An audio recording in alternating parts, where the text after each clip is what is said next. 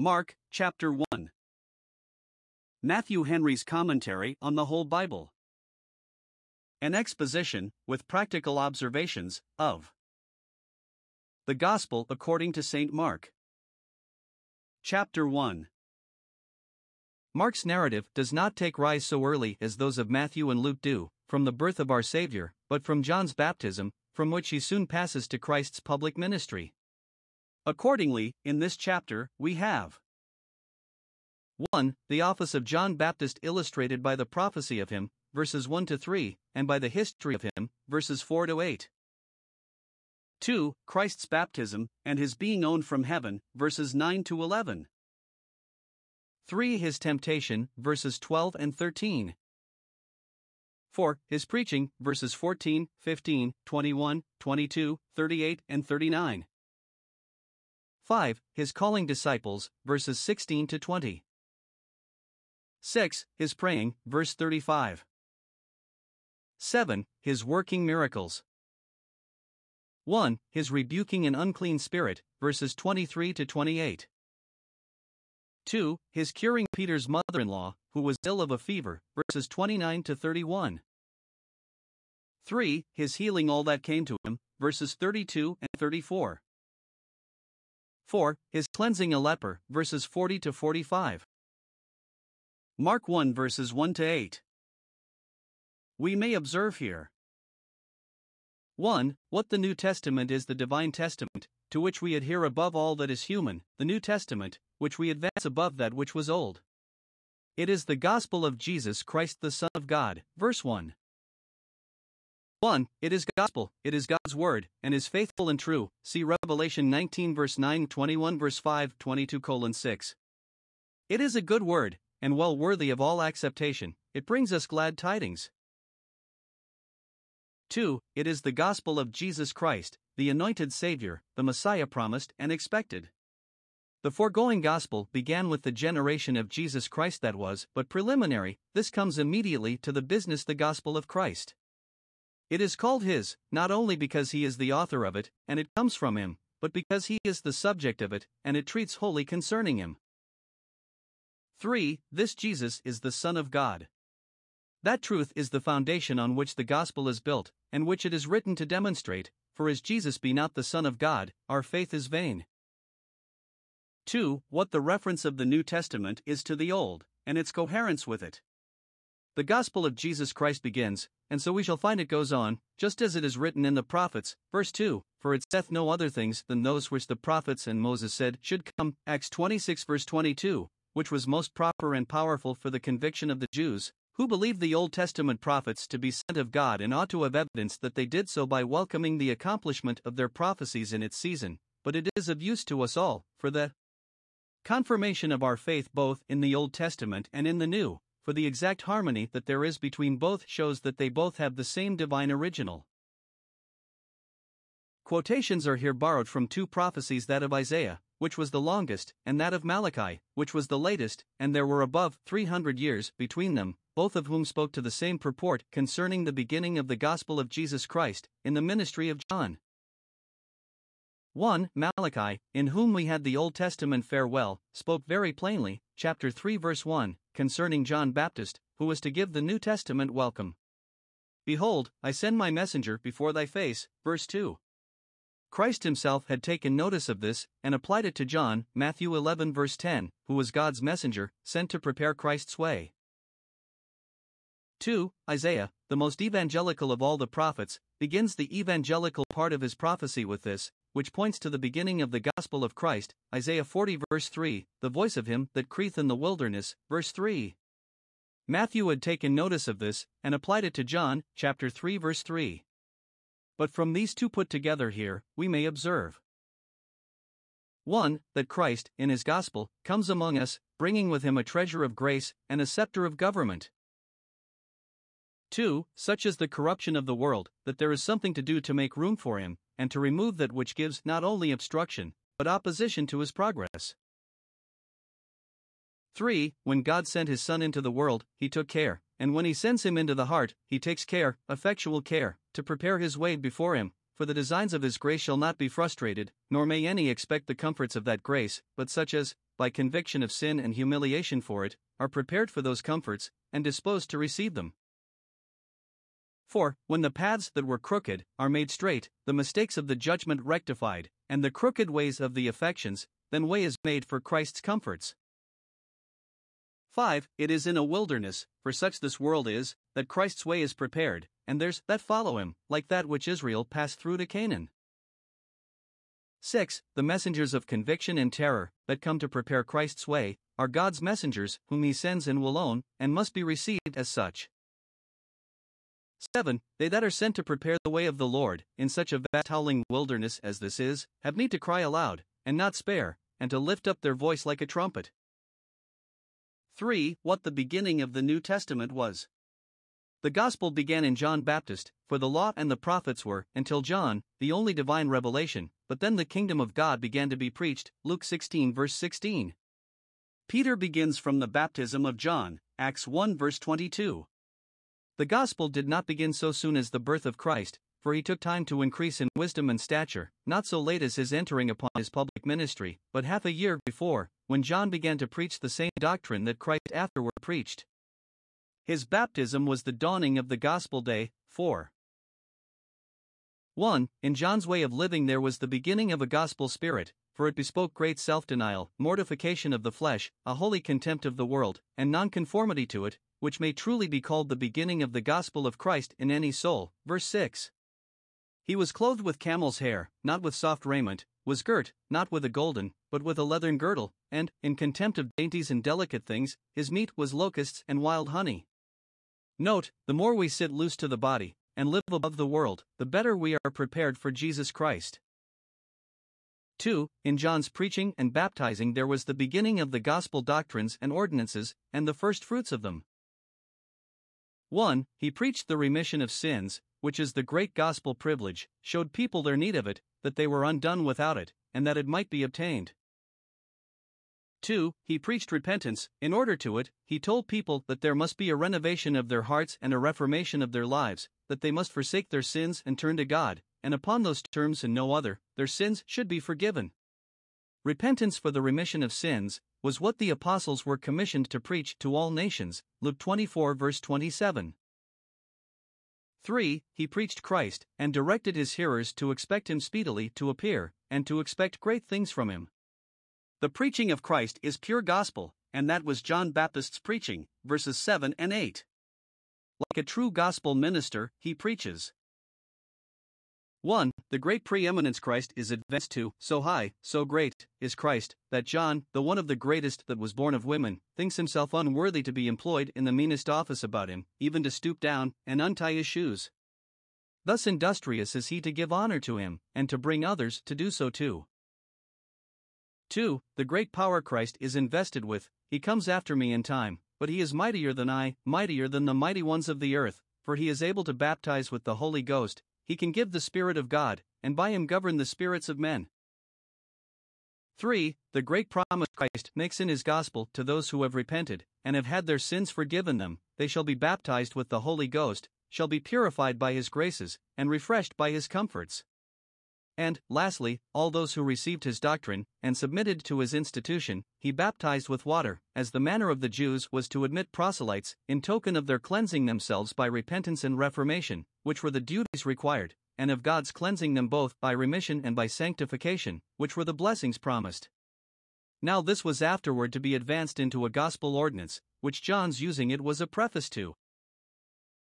3. In the success of John's preaching, and the disciples he admitted by baptism, there was the beginning of a gospel church. He baptized in the wilderness, and declined going into the cities, but there went out unto him all the land of Judea, and they of Jerusalem, inhabitants both of city and country, families of them, and were all baptized of him. They entered themselves his disciples, and bound themselves to his discipline, in token of which, they confessed their sins, he admitted them his disciples, in token of which, he baptized them. Here were the stamina of the gospel church, the dew of its youth, from the womb of the morning, Psalm 110 verse 3. Many of these afterward became followers of Christ, and preachers of his gospel, and this grain of mustard seed became a tree. Mark 1 verses 9 to 13. We have here a brief account of Christ's baptism and temptation, which were largely related Matthew 3 and 4. 1. His baptism, which was his first public appearance, after he had long lived obscurely in Nazareth. Oh, how much hidden worth is there, which in this world is either lost in the dust of contempt and cannot be known, or wrapped up in the veil of humility and will not be known. But sooner or later it shall be known, as Christ's was. 1. See how humbly he owned God, by coming to be baptized of John, and thus it became him to fulfill all righteousness. Thus he took upon him the likeness of sinful flesh, that, though he was perfectly pure and unspotted, yet he was washed as if he had been polluted, and thus for our sakes he sanctified himself, that we also might be sanctified, and be baptized with him. John 17 verse 19. 2. See how honorably God owned him, when he submitted to John's baptism. Those who justify God, and they are said to do, who were baptized with the baptism of John, he will glorify. Luke 7 verses 29 and 30. 1. He saw the heavens opened, thus he was owned to be the Lord from heaven, and had a glimpse of the glory and joy that were set before him, and secured to him, as the recompense of his undertaking. Matthew saith, the heavens were opened to him. Mark saith, he saw them opened. Many have the heavens opened to receive them, but they do not see it. Christ had not only a clear foresight of his sufferings, but of his glory too. 2. He saw the Spirit like a dove descending upon him. Note, then we may see heaven open to us, when we perceive the Spirit descending and working upon us. God's good work in us is the surest evidence of his goodwill towards us, and his preparations for us. Justin Martyr says that when Christ was baptized, a fire was kindled in Jordan, and it is an ancient tradition that a great light shone round the place, for the Spirit brings both light and heat. 3. He heard a voice which was intended for his encouragement to proceed in his undertaking, and therefore it is here expressed as directed to him, Thou art my beloved Son. God lets him know 1. That he loved him nevertheless for that low and mean estate to which he had now humbled himself, though thus emptied and made of no reputation, yet he is my beloved Son still. 2. That he loved him much the more for that glorious and kind undertaking in which he had now engaged himself. God is well pleased in him, as referee of all matters in controversy between him and man, and so well pleased in him, as to be well pleased with us in him. 2. His temptation. The good Spirit that descended upon him led him into the wilderness, verse 12. Paul mentions it as a proof that he had his doctrine from God, and not from man, that, as soon as he was called, he went not to Jerusalem, but went into Arabia, Galatians 1 verse 17. Retirement from the world is an opportunity of more free converse with God, and therefore must sometimes be chosen, for a while, even by those that are called to the greatest business. Mark observes this circumstance of his being in the wilderness, that he was with the wild beasts. It was an instance of his Father's care of him, that he was preserved from being torn in pieces by the wild beasts, which encouraged him the more that his Father would provide for him when he was hungry. Special protections are earnests of seasonable supplies. It was likewise an intimation to him of the inhumanity of the men of that generation, whom he was to live among no better than wild beasts in the wilderness, nay, abundantly worse. In that wilderness, 1. The evil spirits were busy with him. He was tempted of Satan, not by any inward injections. The prince of this world had nothing in him to fasten upon, but by outward solicitations. Solicitude often gives advantages to the tempter, therefore two are better than one. Christ himself was tempted, not only to teach us that it is no sin to be tempted, but to direct us whither to go for succor when we are tempted, even to him that suffered, being tempted, that he might experimentally sympathize with us when we are tempted. 2. The good spirits were busy about him, the angels ministered to him, supplied him with what he needed, and dutifully attended him. Note, the ministration of the good angels about us is matter of great comfort in reference to the malicious designs of the evil angels against us, but much more doth it befriend us, to have the indwelling of the Spirit in our hearts, which they that have, are so born of God, that, as far as they are so, the evil one toucheth them not, much less shall be triumph over them. Mark 1 verses 14 to 22. Here is 1. A general account of Christ's preaching in Galilee.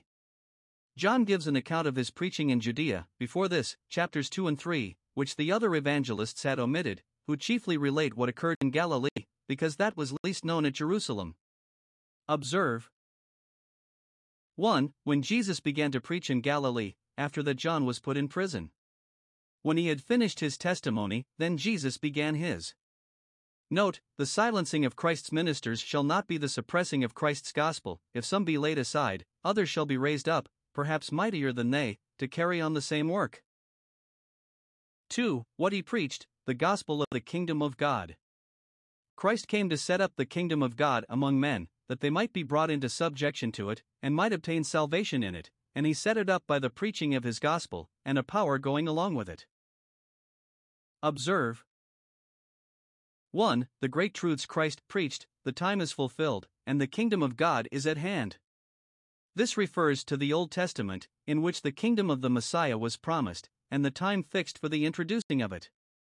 They were not so well versed in those prophecies, nor did they so well observe the signs of the times, as to understand it themselves, and therefore Christ gives them notice of it. The time prefixed is now at hand. Glorious discoveries of divine light, life, and love are now to be made. A new dispensation, far more spiritual and heavenly than that which you have hitherto been under, is now to commence.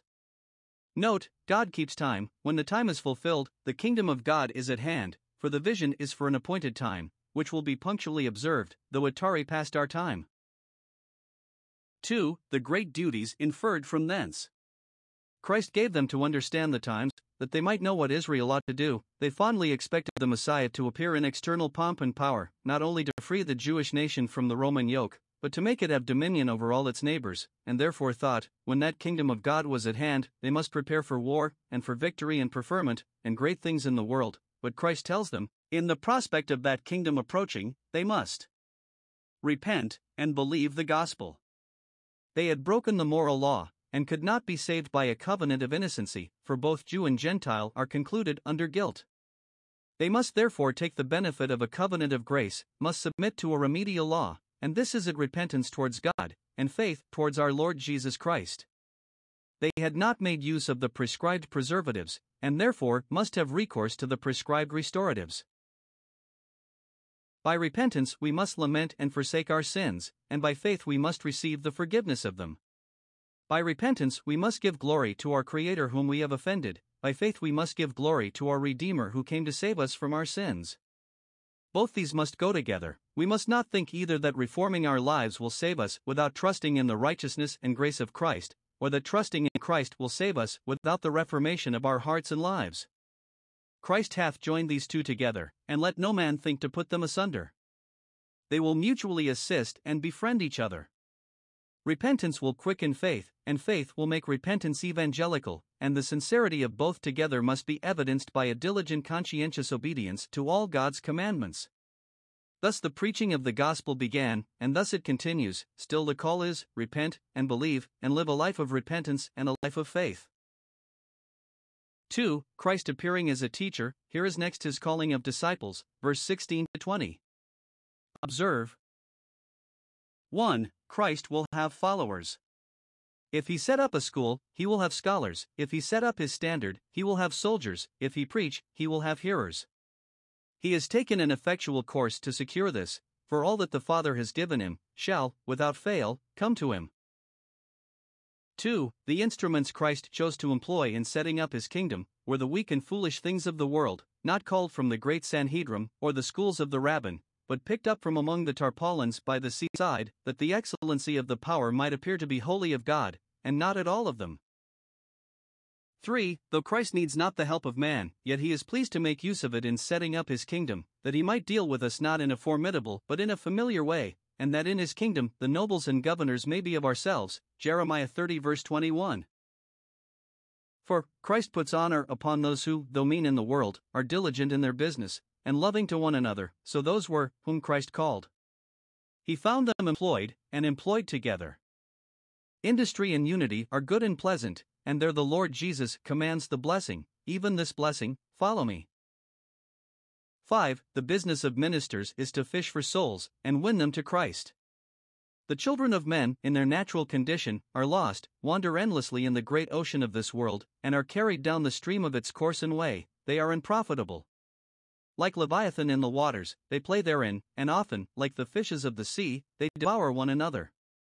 Ministers, in preaching the gospel, cast the net into the waters. Matthew 13 verse 47. Some are enclosed and brought to shore, but far the greater number escape. Fishermen take great pains, and expose themselves to great perils, so do ministers, and they have need of wisdom. If many a draught brings home nothing, yet they must go on. 6. Those whom Christ called must leave all, to follow him, and by his grace he inclines them to do so. Not that we must needs go out of the world immediately, but we must sit loose to the world, and forsake everything that is inconsistent with our duty to Christ, and that cannot be kept without prejudice to our souls. Mark takes notice of James and John, that they left not only their father, which we had in Matthew, but the hired servants, whom perhaps they loved as their own brethren, being their fellow laborers and pleasant comrades, not only relations, but companions, must be left for Christ, an old acquaintance. Perhaps it is an intimation of their care for their father. They did not leave him without assistance, they left the hired servants with him. Grotius thinks it is mentioned as an evidence that their calling was gainful to them, for it was worthwhile to keep servants in pay, to help them in it, and their hands would be much missed, and yet they left it. 3. Here is a particular account of his preaching in Capernaum, one of the cities of Galilee, for though John Baptist chose to preach in a wilderness, and did well, and did good, yet it doth not therefore follow that Jesus must do so too. The inclinations and opportunities of ministers may very much differ, and yet both be in the way of their duty, and both useful. Observe. 1. When Christ came into Capernaum, he straightway applied himself to his work there, and took the first opportunity of preaching the gospel. Those will think themselves concerned not to lose time, who consider what a deal of work they have to do, and what a little time to do it in. 2. Christ religiously observed the Sabbath day, though not by tying himself up to the tradition of the elders, in all the niceties of the Sabbath rest, yet, which was far better, by applying himself to, and abounding in, the Sabbath work, in order to which the Sabbath rest was instituted. 3. Sabbaths are to be sanctified in religious assemblies. If we have opportunity, it is a holy day, and must be honored with a holy convocation. This was the good old way, Acts 13 verse 27, 15:21. On the Sabbath day, pois Sabbasanon, the Sabbath days, every Sabbath day, as duly as it returned, he went into the synagogue. 4. In religious assemblies on Sabbath days, the gospel is to be preached, and those to be taught, who are willing to learn the truth as it is in Jesus.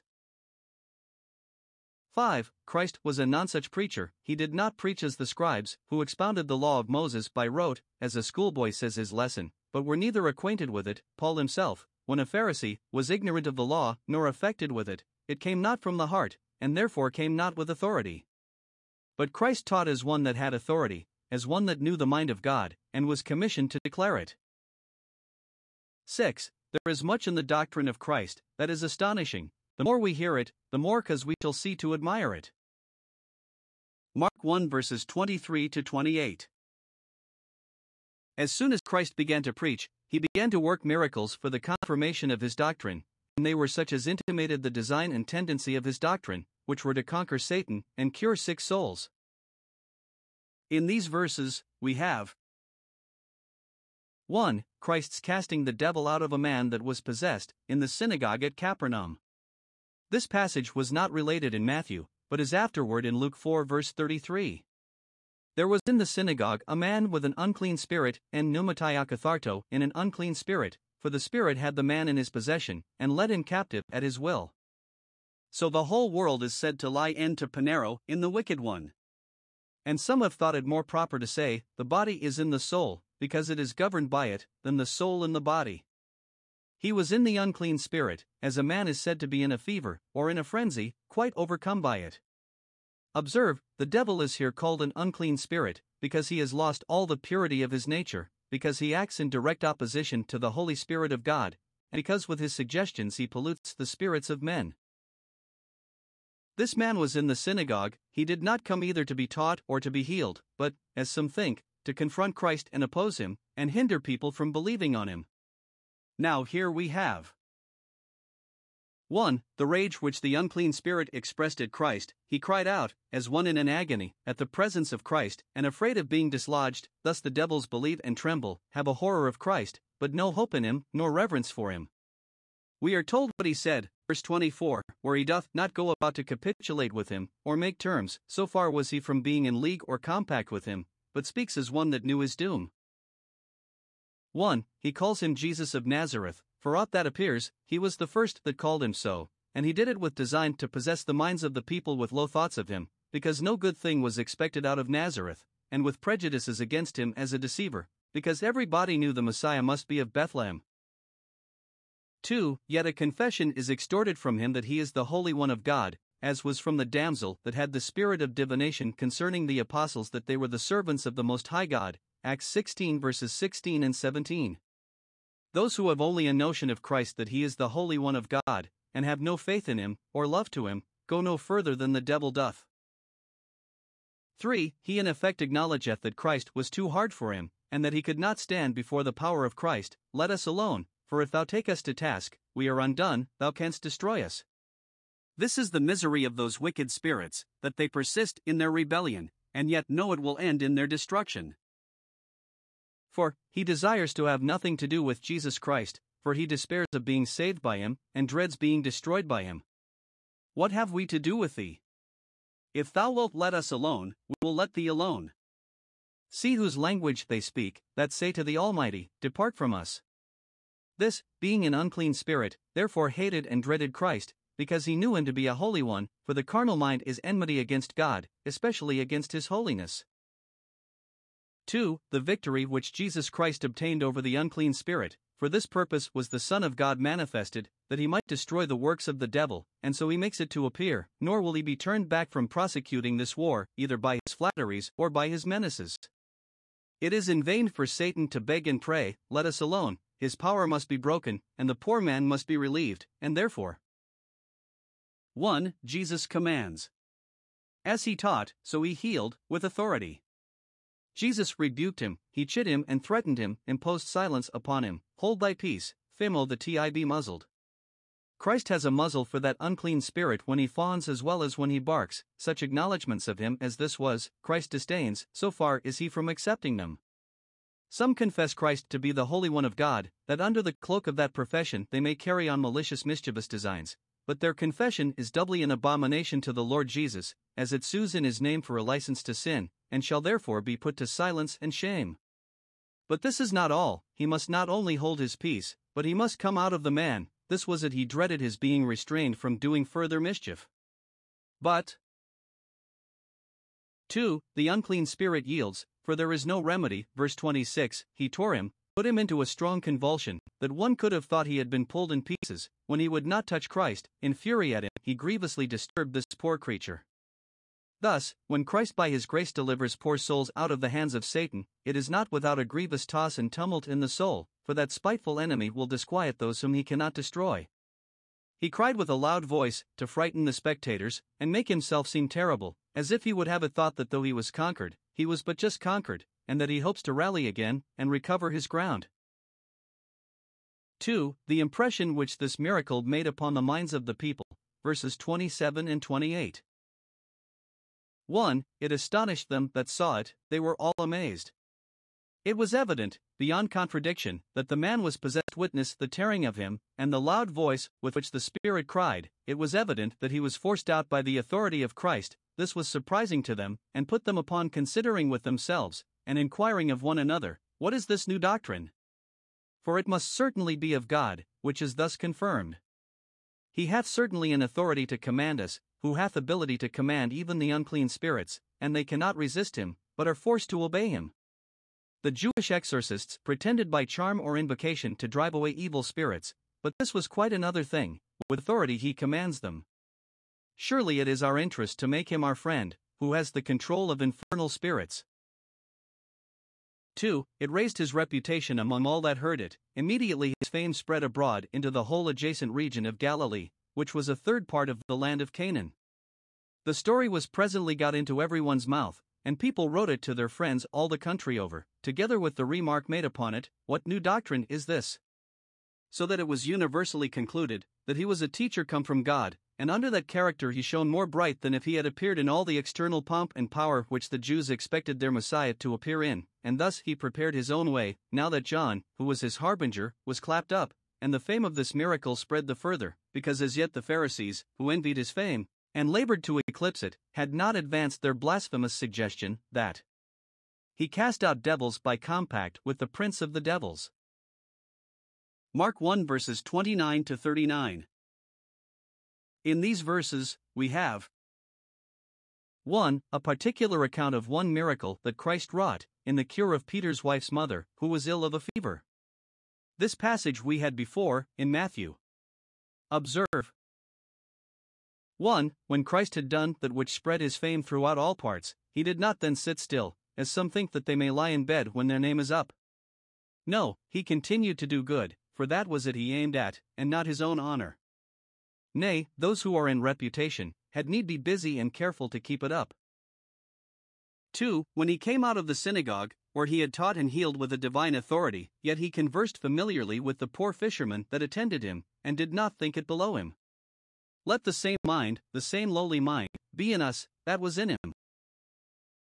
3. He went into Peter's house, probably invited thither to such entertainment as a poor fisherman could give him, and he accepted of it.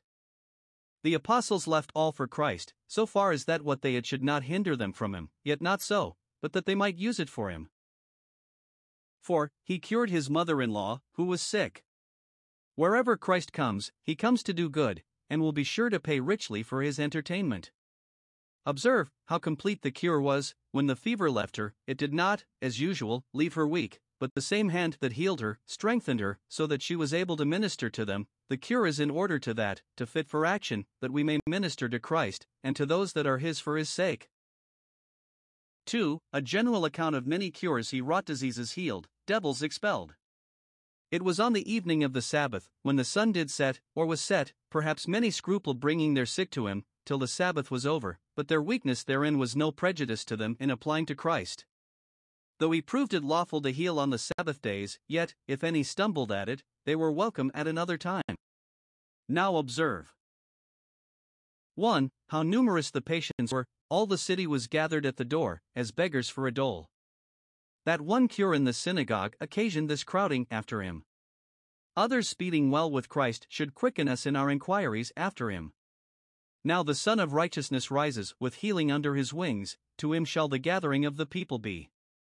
Observe how Christ was flocked after in a private house, as well as in the synagogue. Wherever he is, there let his servants, his patients, be.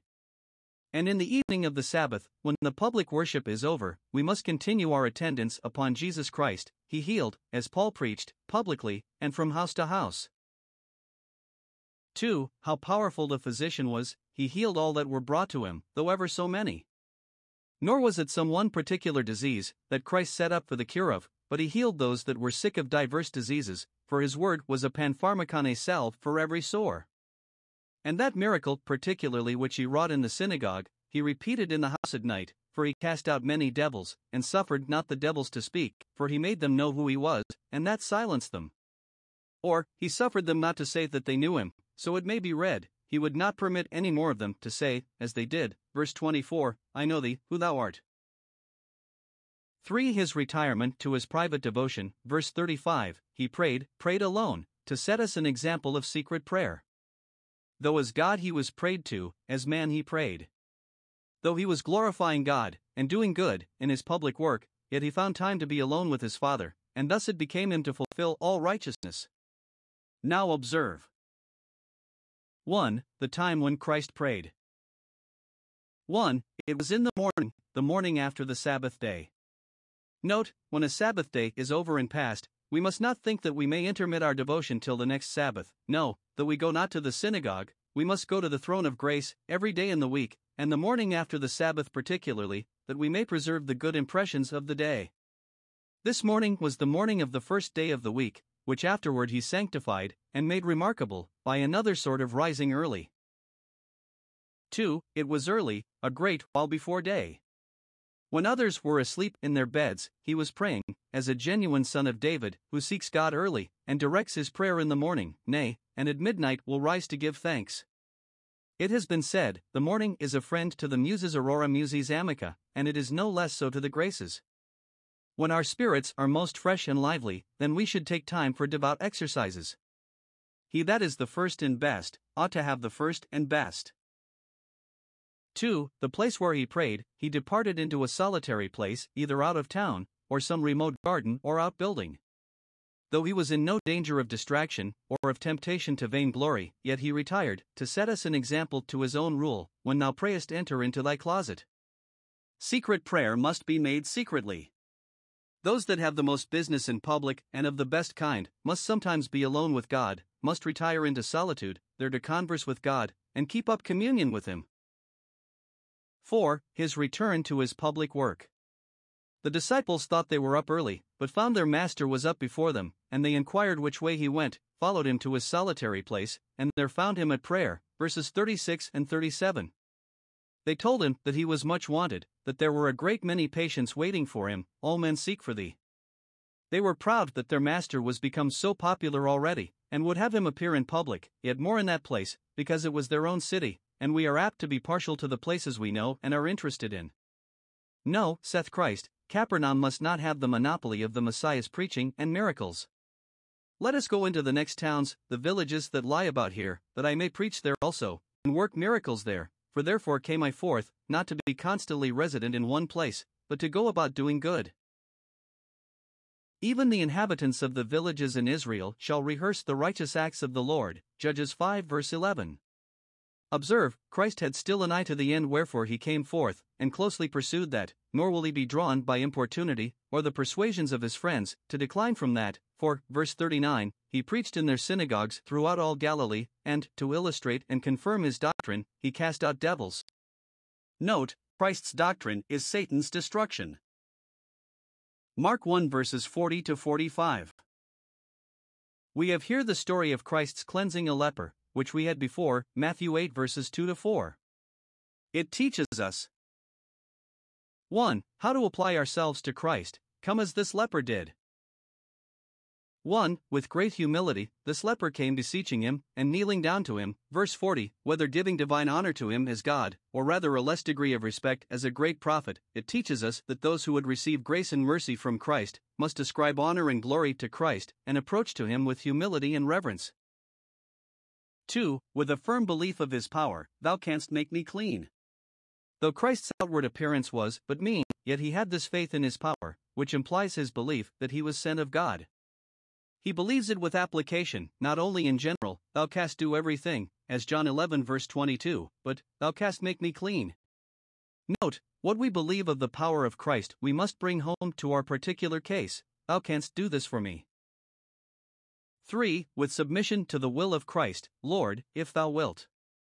Not as if he had any doubt of Christ's readiness in general to help the distressed, but, with the modesty that became a poor petitioner, he refers his own particular case to Him. 2. What to expect from Christ, that according to our faith it shall be to us.